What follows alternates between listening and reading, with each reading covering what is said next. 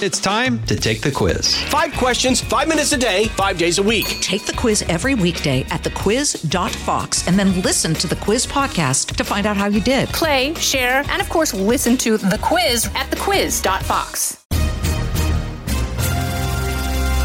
Sunday, April 3rd, 2022.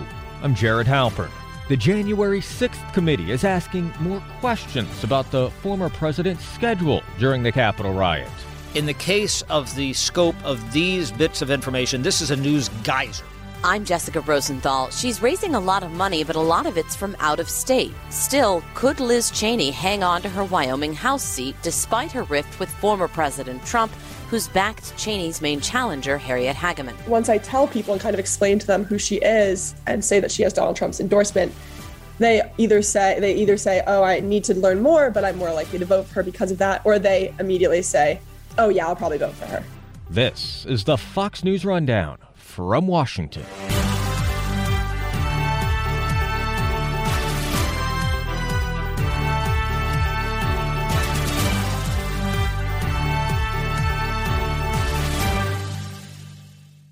Listen to the all-new Bret Baier podcast featuring Common Ground, in-depth talks with lawmakers from opposite sides of the aisle, along with all your Bret Baier favorites like his all-star panel and much more. Available now at foxnewspodcasts.com or wherever you get your podcasts. What was happening inside the White House as protesters turned violent and broke into the Capitol on January 6th of last year? It was a big question in the second impeachment of former President Trump and remains a lingering question for the House Select Committee investigating the Capitol riot. This week, that panel took new steps to answer that question, hearing, for instance, from Jared Kushner, the former president's son-in-law and a senior member of the Trump administration. The committee also voted to refer contempt of Congress charges to federal prosecutors against 2 other senior Trump administration officials, Dan Scavino and Peter Navarro. The full House is expected to vote on those contempt referrals next week. Then there were the 2 other big headlines: that missing 7 hours from White House call logs obtained by the committee, and text messages between then White House Chief of Staff Mark Meadows and the wife of Supreme Court Justice Clarence Thomas. It was a lot, so to help make sense of it and put it all in context, we start with my colleague covering Capitol Hill, Fox News congressional correspondent Chad Pergram. Well, that's something that really kind of dominated the headlines here in Washington, D.C., because, it raises the question about what the president was doing during all this. There's a few things we know. We do know that there was a call that was not returned early in the morning to the Senate Minority Leader, Mitch McConnell. Mm-hmm. He did not call back, so they did not talk that day. In fact, Mitch McConnell indicated that he had not spoken with former President Trump since the day after they called the election. Mm-hmm. So then you have at least one call that we know about where the former president tried to call Tommy Tuberville, the Republican senator who had been a senator for just a couple of days at that point from Alabama. Did not reach him, mistakenly called Mike Lee, who handed the phone to Tuberville. Tuberville said, "They're evacuating the vice president. I have to go. I can't talk right now." And then at some point, we think around 3:30, the president spoke with Kevin McCarthy, the minority leader in the House of Representatives. I don't know that the best word to use there is spoke. I think yelled, screamed as Kevin McCarthy beseeched the former president to call off the dogs. But we know about that phone call. Just to be clear, Chad, we know about that phone call because Kevin McCarthy has talked about that phone call. He's talked about it, and it's something that Jamie Herrera Butler, the Republican congresswoman from Washington State, has talked about. Remember, that was an issue in the second impeachment trial about getting information about what she had shared with the House impeachment managers as they presented their case to the Senate. So that's what we know. But I'm going to go down the rabbit hole just a little bit here, Jared, and this is going to be very important. We had that information come out. We also had the information come out, and this is coming to Robert Costa of CBS and Bob Woodward of the Washington Post, that Jenny Thomas, the wife of Supreme Court Justice Clarence Thomas, had been texting Mark Meadows, trying to implore them to take grave steps here to overturn the election. Now, the reason these two pieces of information comes out, nothing comes out in Washington without a reason. It's called a news leak. In the case of the scope of these these bits of information, this is a news geyser, frankly. I mean, you can practically see the manhole cover, pirouetting on top of this plume of water. You don't have news leaks that are that well organized in Washington, D.C. unless they're trying to get something out. I mean, this is better coordinated than the water dance at the Bellagio in Las Vegas with the fountains there. This was designed because what they're trying to do is put some pressure on the Justice Department, maybe to move against Mark Meadows. Remember, he has been held back in December in contempt of Congress, and maybe try to focus on other figures. The House in the next couple of days is going to vote to hold Dan Scavino and also Peter Navarro in contempt of Congress for not cooperating with the committee.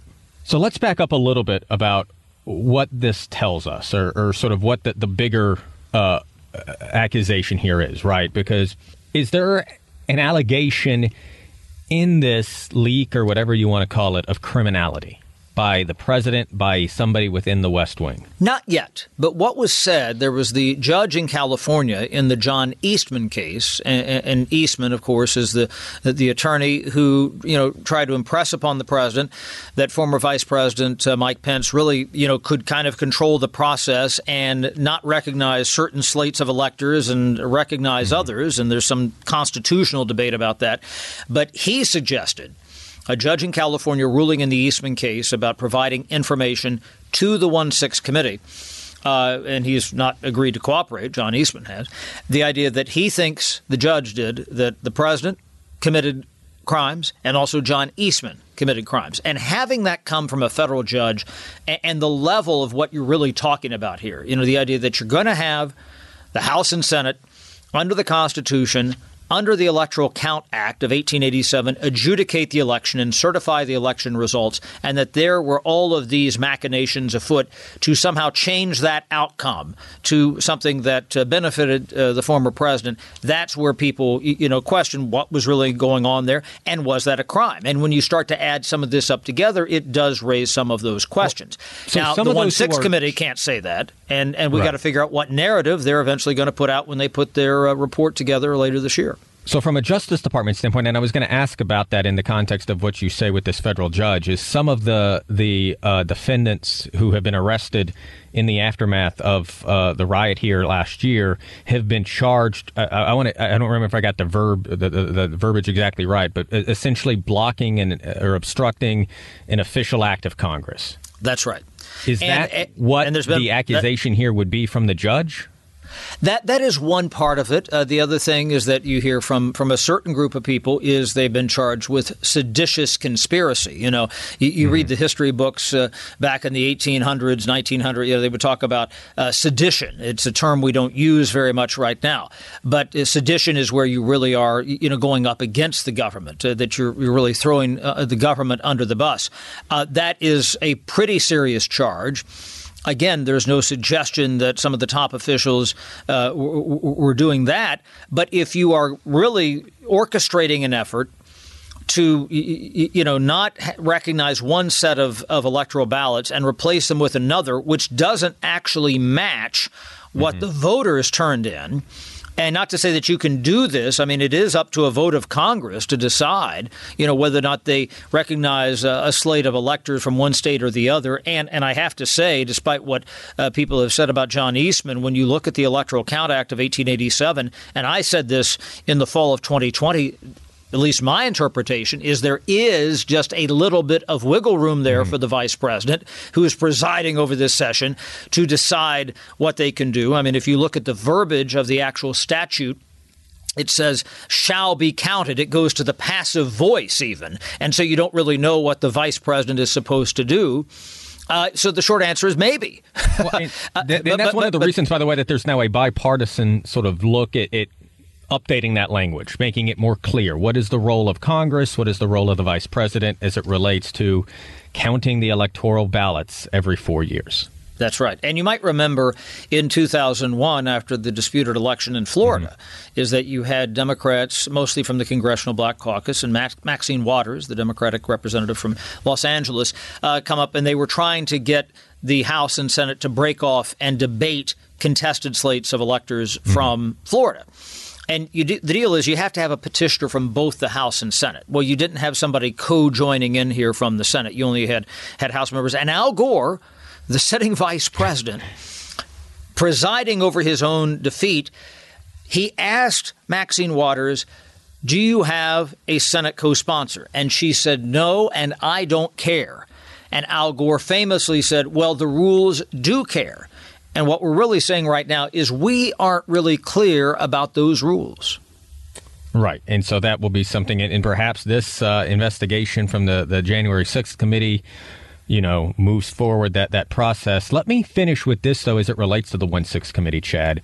Do these stories this week, whether you look at the hours of call logs that now are in dispute and you look at the calls to maybe have the Supreme Court justice's wife testify in some manner, does that give you a sense of which direction this committee is working towards, sort of what conclusions they're trying to solve here?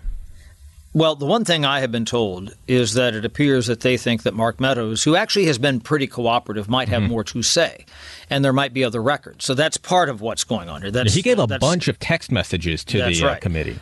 That's some of the pressure there. So that's one thing that they are looking at. But again, the committee has been pretty circumspect about this. There's been debate about whether or not they should have in Jenny Thomas, the wife of Supreme Court Justice Clarence Thomas. They have indicated, and they have not made a formal request here, but it's been kind of informal and winks and nods, talk about news leaks, the idea that she should appear voluntarily. Now, she hasn't done that. It would be pretty amazing to issue a subpoena to the wife of a sitting Supreme Court justice, and they start to call into question whether or not he is on the up and up here, whether or not he should recuse himself involving cases regarding the election or involving the Capitol riot. And there aren't really these ethics rules that apply to justices on the Supreme Court. And that's where you've had some members, including the Speaker of the House, who have pushed for something more universal about what they should do. But then, you get back to the, divided government, three branches of government here. And, the Justice Department, I should say the Supreme Court here and the Judicial Conference, they're really up to deciding what they do at the federal level all the way up to the Supreme Court. I mean, you can legislate some of this, but again, it is kind of up to the judges and individual courts. So just from a planning standpoint, do we expect this committee to have any of these high-profile witnesses talk in a public setting? We were told that we thought something like that might come at the end of March, 1st of April. Well, guess what? We're right at that nexus right now. Then we're told sometime in May. But I don't know that they really need to have some of those witnesses come. When did they have that markup session for Dan Scavino and Peter Navarro the other day? 7:30 at night. Well, and it went till about 8:30, 9 o'clock. Well, that's a prime time hearing, frankly, around this place. I mean, they didn't have witnesses. It was really only taken live on C-SPAN and things. But guess what? That is a primetime hearing. So they have had the opportunity to make their case, and that has gotten pretty heavy play in the press corps. Let me finish with this. Is this committee sort of working on a timeline that they need to be wrapped up by the end of the year? We've had suggestions from senior Republicans that if they win back the House, this committee's probably going to be disbanded. Yeah, and that's not a surprise. I mean, you have Republican majorities, Democratic majorities. They both, have the right and often do put together their own committees or eliminate committees that aren't, something they want to focus on. The Benghazi committee, the Republicans put together. That was a special committee. When Democrats first got control of the House back in, 2007, they put together a select committee on the environment. There's a committee that's kind of like that now that the Republicans had put to rest in the control that they had, and for years, the 8-year run that they had from 2010 to 2010 to 2018. So, yes, that's not a surprise. To your question about the time, do they put this out right before the election? Does it even have any impact on the election? Or is the idea to wrap this up sometime into the year, right before Christmas? Does it get buried if it's too late at the end of the year? Or does it sit out there and there is so much to digest, it begins to impact the presidential election for 2024?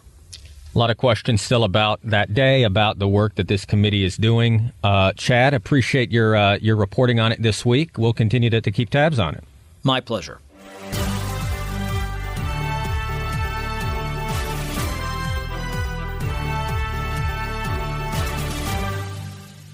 Wyoming has one congressperson, and since 2016, that representative has been Liz Cheney. She had been a formidable Republican figure, and despite her differences with President Donald Trump at the time, she kept her House leadership position.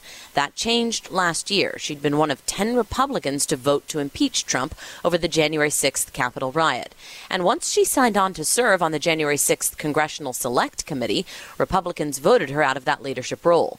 Cheney, while on the committee, has remained laser-focused. Did Donald Trump, through action or inaction, corruptly seek to obstruct or impede Congress's official proceedings to count electoral votes? Last year, Wyoming Republicans voted to censure Cheney, and then late last year, the state party voted to no longer recognize Cheney as a Republican.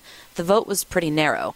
Cheney told Fox's Bret Baier she voted with President Trump 93% of the time, and as for Wyoming Republicans... Certainly there are people in the state party apparatus of my home state who are quite radical, and some of those same people include people who were here on January 6th, include a party chair who has toyed with the idea of secession. Since all of this, the former president, who won Wyoming in 2020 with 70% of the vote compared to President Biden's 27%, has endorsed attorney Harriet Hageman in Wyoming's Republican primary, which isn't happening until mid-August.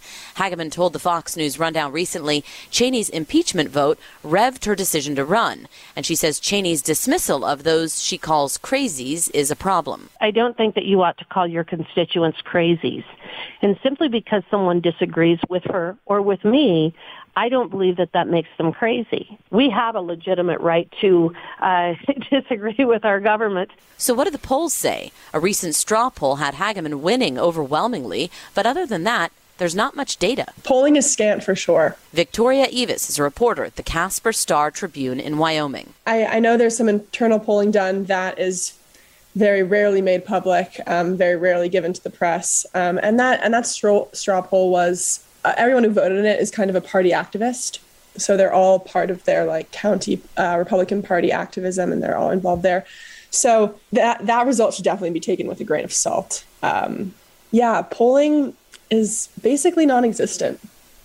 I assume as a political reporter you wish there were more. But I know that you have been focused on fundraising, the cash. I mean, that's one way to sort of gauge interest and where people are putting their dollars, right? I mean, Cheney has raised quite a bit of money. Do we know really where it's coming from and if it will do her any good? Absolutely, yeah. I think you can kind of never have too much money in these types of races. But Hageman is getting far more cash from in-state than Cheney is. Cheney is raising millions each quarter, but tons of it is coming from out-of-state donors.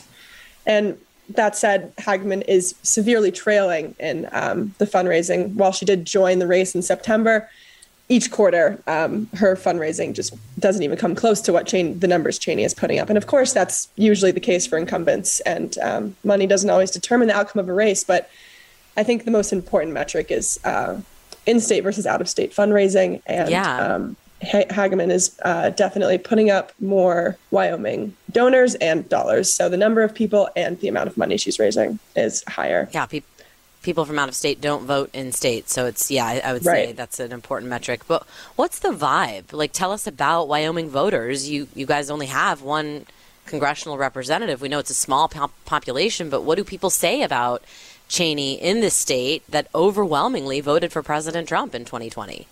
A lot of people have poor name recognition for Hageman in the conversations I've had. That said, they're extremely anti-Cheney as well. And I would say some people don't even know who Cheney is. So that should also be considered. I think your everyday voter is a lot less engaged than we might think. I think it's a little early to tell and do some man-on-the-street interviews just because it is so far out. I think a lot of people who are going to the polls educate themselves the day of or the couple days leading up to it. So the fact that everyone is anti-Cheney and people have poor name recognition for Hageman doesn't tell us much right now, but it's the state of things a few months out from the primary. Then what's the vibe on other topics? Like, are people paying attention to the war in Ukraine? Are there more local issues that they seem to be focused on? Is agriculture like a big topic of conversation among people in Wyoming? That's a good question. I think it varies a lot. As it pertains to the race, people are very focused on Cheney's vote to impeach and Cheney's participation on the committee. That's often what they point to when they express their displeasure with her. The other day, I was having a conversation at a Hageman town hall with a Casper voter, and he was telling me how he was having trouble getting his retirement money. And years ago, the Cheney office helped him figure that out and helped him have an income. But even so, despite that very interpersonal situation and direct help he got from her office, it didn't matter because of her service on the January 6th commission. You just referenced that you were at a Hageman town hall. How available has Cheney been? I mean, I know she had a recent event in March. I think tickets were like $10. But I've been reading that she's largely avoided town halls. Is that accurate? Like, have there been things to go to that Liz Cheney's been present at? Definitely not as many open public events as Hageman has been doing, which I think is probably going to change as we get into the summer. And I think that's pretty typical for an incumbent because they just have higher name recognition, where Hageman needs to get her name out there and really engage with people and have people get to know her. But yeah, you're definitely right. For the public, it seems as though right now Hageman has been much more accessible than Cheney, at least when it comes to in-person events. Do you think that will change as the primary draws closer? Do you think she'll see the writing on the wall and say, I should spend more time, in state? Or does she think that she's has this race gotten away from her in a way that she might not show up more? Yeah, whether it's gone away from her, I have no idea. That's the $1 million question. But I think as the primary draws closer, I was told by her team that things will start to ramp up more as the summer comes. I was also reading that one of the members of the state Republican Party who voted against censuring Cheney in state said she's now never voting for her again, that and she called out that Cheney's avoided events and that she called Republicans radicals. She won't come talk to them about January 6th and sort of explain her decision-making process on, voting for impeachment or serving on this committee. And you've pointed out in a recent article you wrote that all of that money that Cheney used to raise in Wyoming from big GOP donor names who are invested in politics, a lot of that is now going to Hageman. I mean, if Cheney were to show up in Wyoming and sort of explain herself more, do you think that would matter or shift things?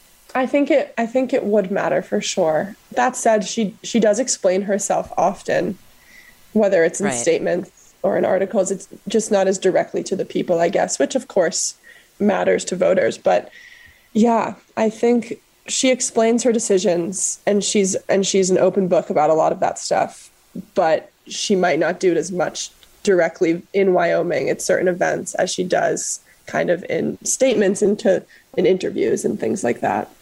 Talk to me about Harriet Hageman. I know there are other candidates, but Donald Trump has backed her.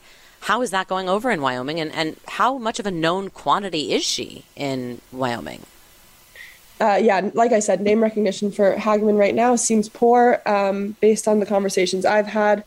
But once I tell people and kind of explain to them who she is and say that she has Donald Trump's endorsement, they either say, oh, I need to learn more, but I'm more likely to vote for her because of that, or they immediately say, oh yeah, I'll probably vote for her because of that. So I think that the endorsement can't be taken lightly. I think that's a very big deal. And as for Hageman as a candidate, she's a water and natural resources lawyer, has been fighting the federal government in certain cases for decades now. She's based out of Cheyenne and D.C. She grew up in Fort Laramie, which is kind of a much more rural ranching area outside of or north of Cheyenne, I believe. She has very much been marketing herself as a true Wyomingite. And once again, as people often do, calling Liz Cheney out for being a Virginian and being from Virginia and not being a true Wyomingite, which is the time-old criticism of Cheney. And honestly, while it might be a bit tired of a criticism, it still holds true for voters. People bring that up to me sometimes. They say, oh, she's not really from here, things like that. Talk to me just briefly a little bit more about Donald Trump in Wyoming. Why do people, and I didn't know that you guys were called Wyomingites. I love that. Talk to me more about what Wyomingites think of Donald Trump. Why do they like him? I know I'm from California. The Donald Trump supporters I know there, they have specific reasons, why they like him. It's not just a whole of Donald Trump approach. Like, are there specific things that Wyomingites specifically like about Trump's policies or him himself? I think there are two main things in there, and they're mostly related to energy, which is, I have to admit, not my beat. But I think they were very pleased with how he made the U.S. as close to energy independence as we'd been in a while. In terms of, and that has really come to a head with the war in Ukraine and our dependence on Russian oil. And the other thing is, right when Biden got into office, basically, he blocked these federal drilling leases. And that is something that Trump didn't do. And the oil and gas industry is also ingrained in the culture. And so it's kind of this immovable culture that people are very hesitant to move away from because their families have been involved in it for generations and generations. And Trump was a great president when it comes to protecting that, is what people feel. They felt he was great for the oil and gas workers. Victoria, before I let you go, is there anything I didn't ask you about, like Wyoming politics or this race, that you've either stumbled upon or find of note or of interest that you want to share? One thing that I do find fascinating about this race is I think that, Hageman's team is very much made up of former Trump operatives and former Trump campaign members. And it seems as though they're kind of, in a way, taking some pages out of his campaign strategies. So, for example, there were a couple months ago, there was an ad run that named Cheney a Clinton Republican and kind of compared her to Hillary Clinton. And just the other day, Liz Cheney told the New York Times that she rejects the quote unquote crazies and doesn't need to explain things to them or something along those lines. And she was referring to Wyoming GOP party leadership. And the Hageman campaign has really harped on that as well, kind of like when Donald Trump harped on when Hillary called his supporters a basket of deplorables. And they're harping on it in a very similar way. They keep pushing it. They keep saying, oh, I don't believe that my constituents are crazies. I don't believe that party leadership are crazies. Like, I love the people of Wyoming, and kind of standing up for the people and demonizing what Cheney said to the New York Times.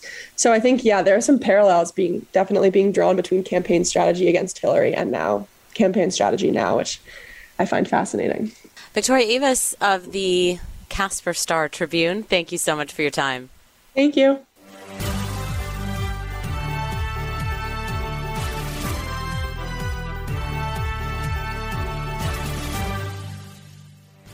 That will do it for this week's Fox News Rundown from Washington. Next week, the vote on confirming the next justice to the U.S. Supreme Court. We expect the Senate to take final action on the nomination of Ketanji Brown Jackson. She appears to have the votes with support of at least one Republican, named Susan Collins, along with all 50 Democrats. We'll cover that vote, talk about the big decisions left for the court as the term comes to a close. Until then, stay safe, stay healthy, and stay in touch with those you care about. For our entire team here at Fox News Radio, thank you for listening. I'm Jared Halpern from Washington. I'm Guy Benson. Join me weekdays at 3 p.m. Eastern as we break down the biggest stories of the day with some of the biggest newsmakers and guests. Listen live on the Fox News app or get the free podcast at GuyBensonShow.com.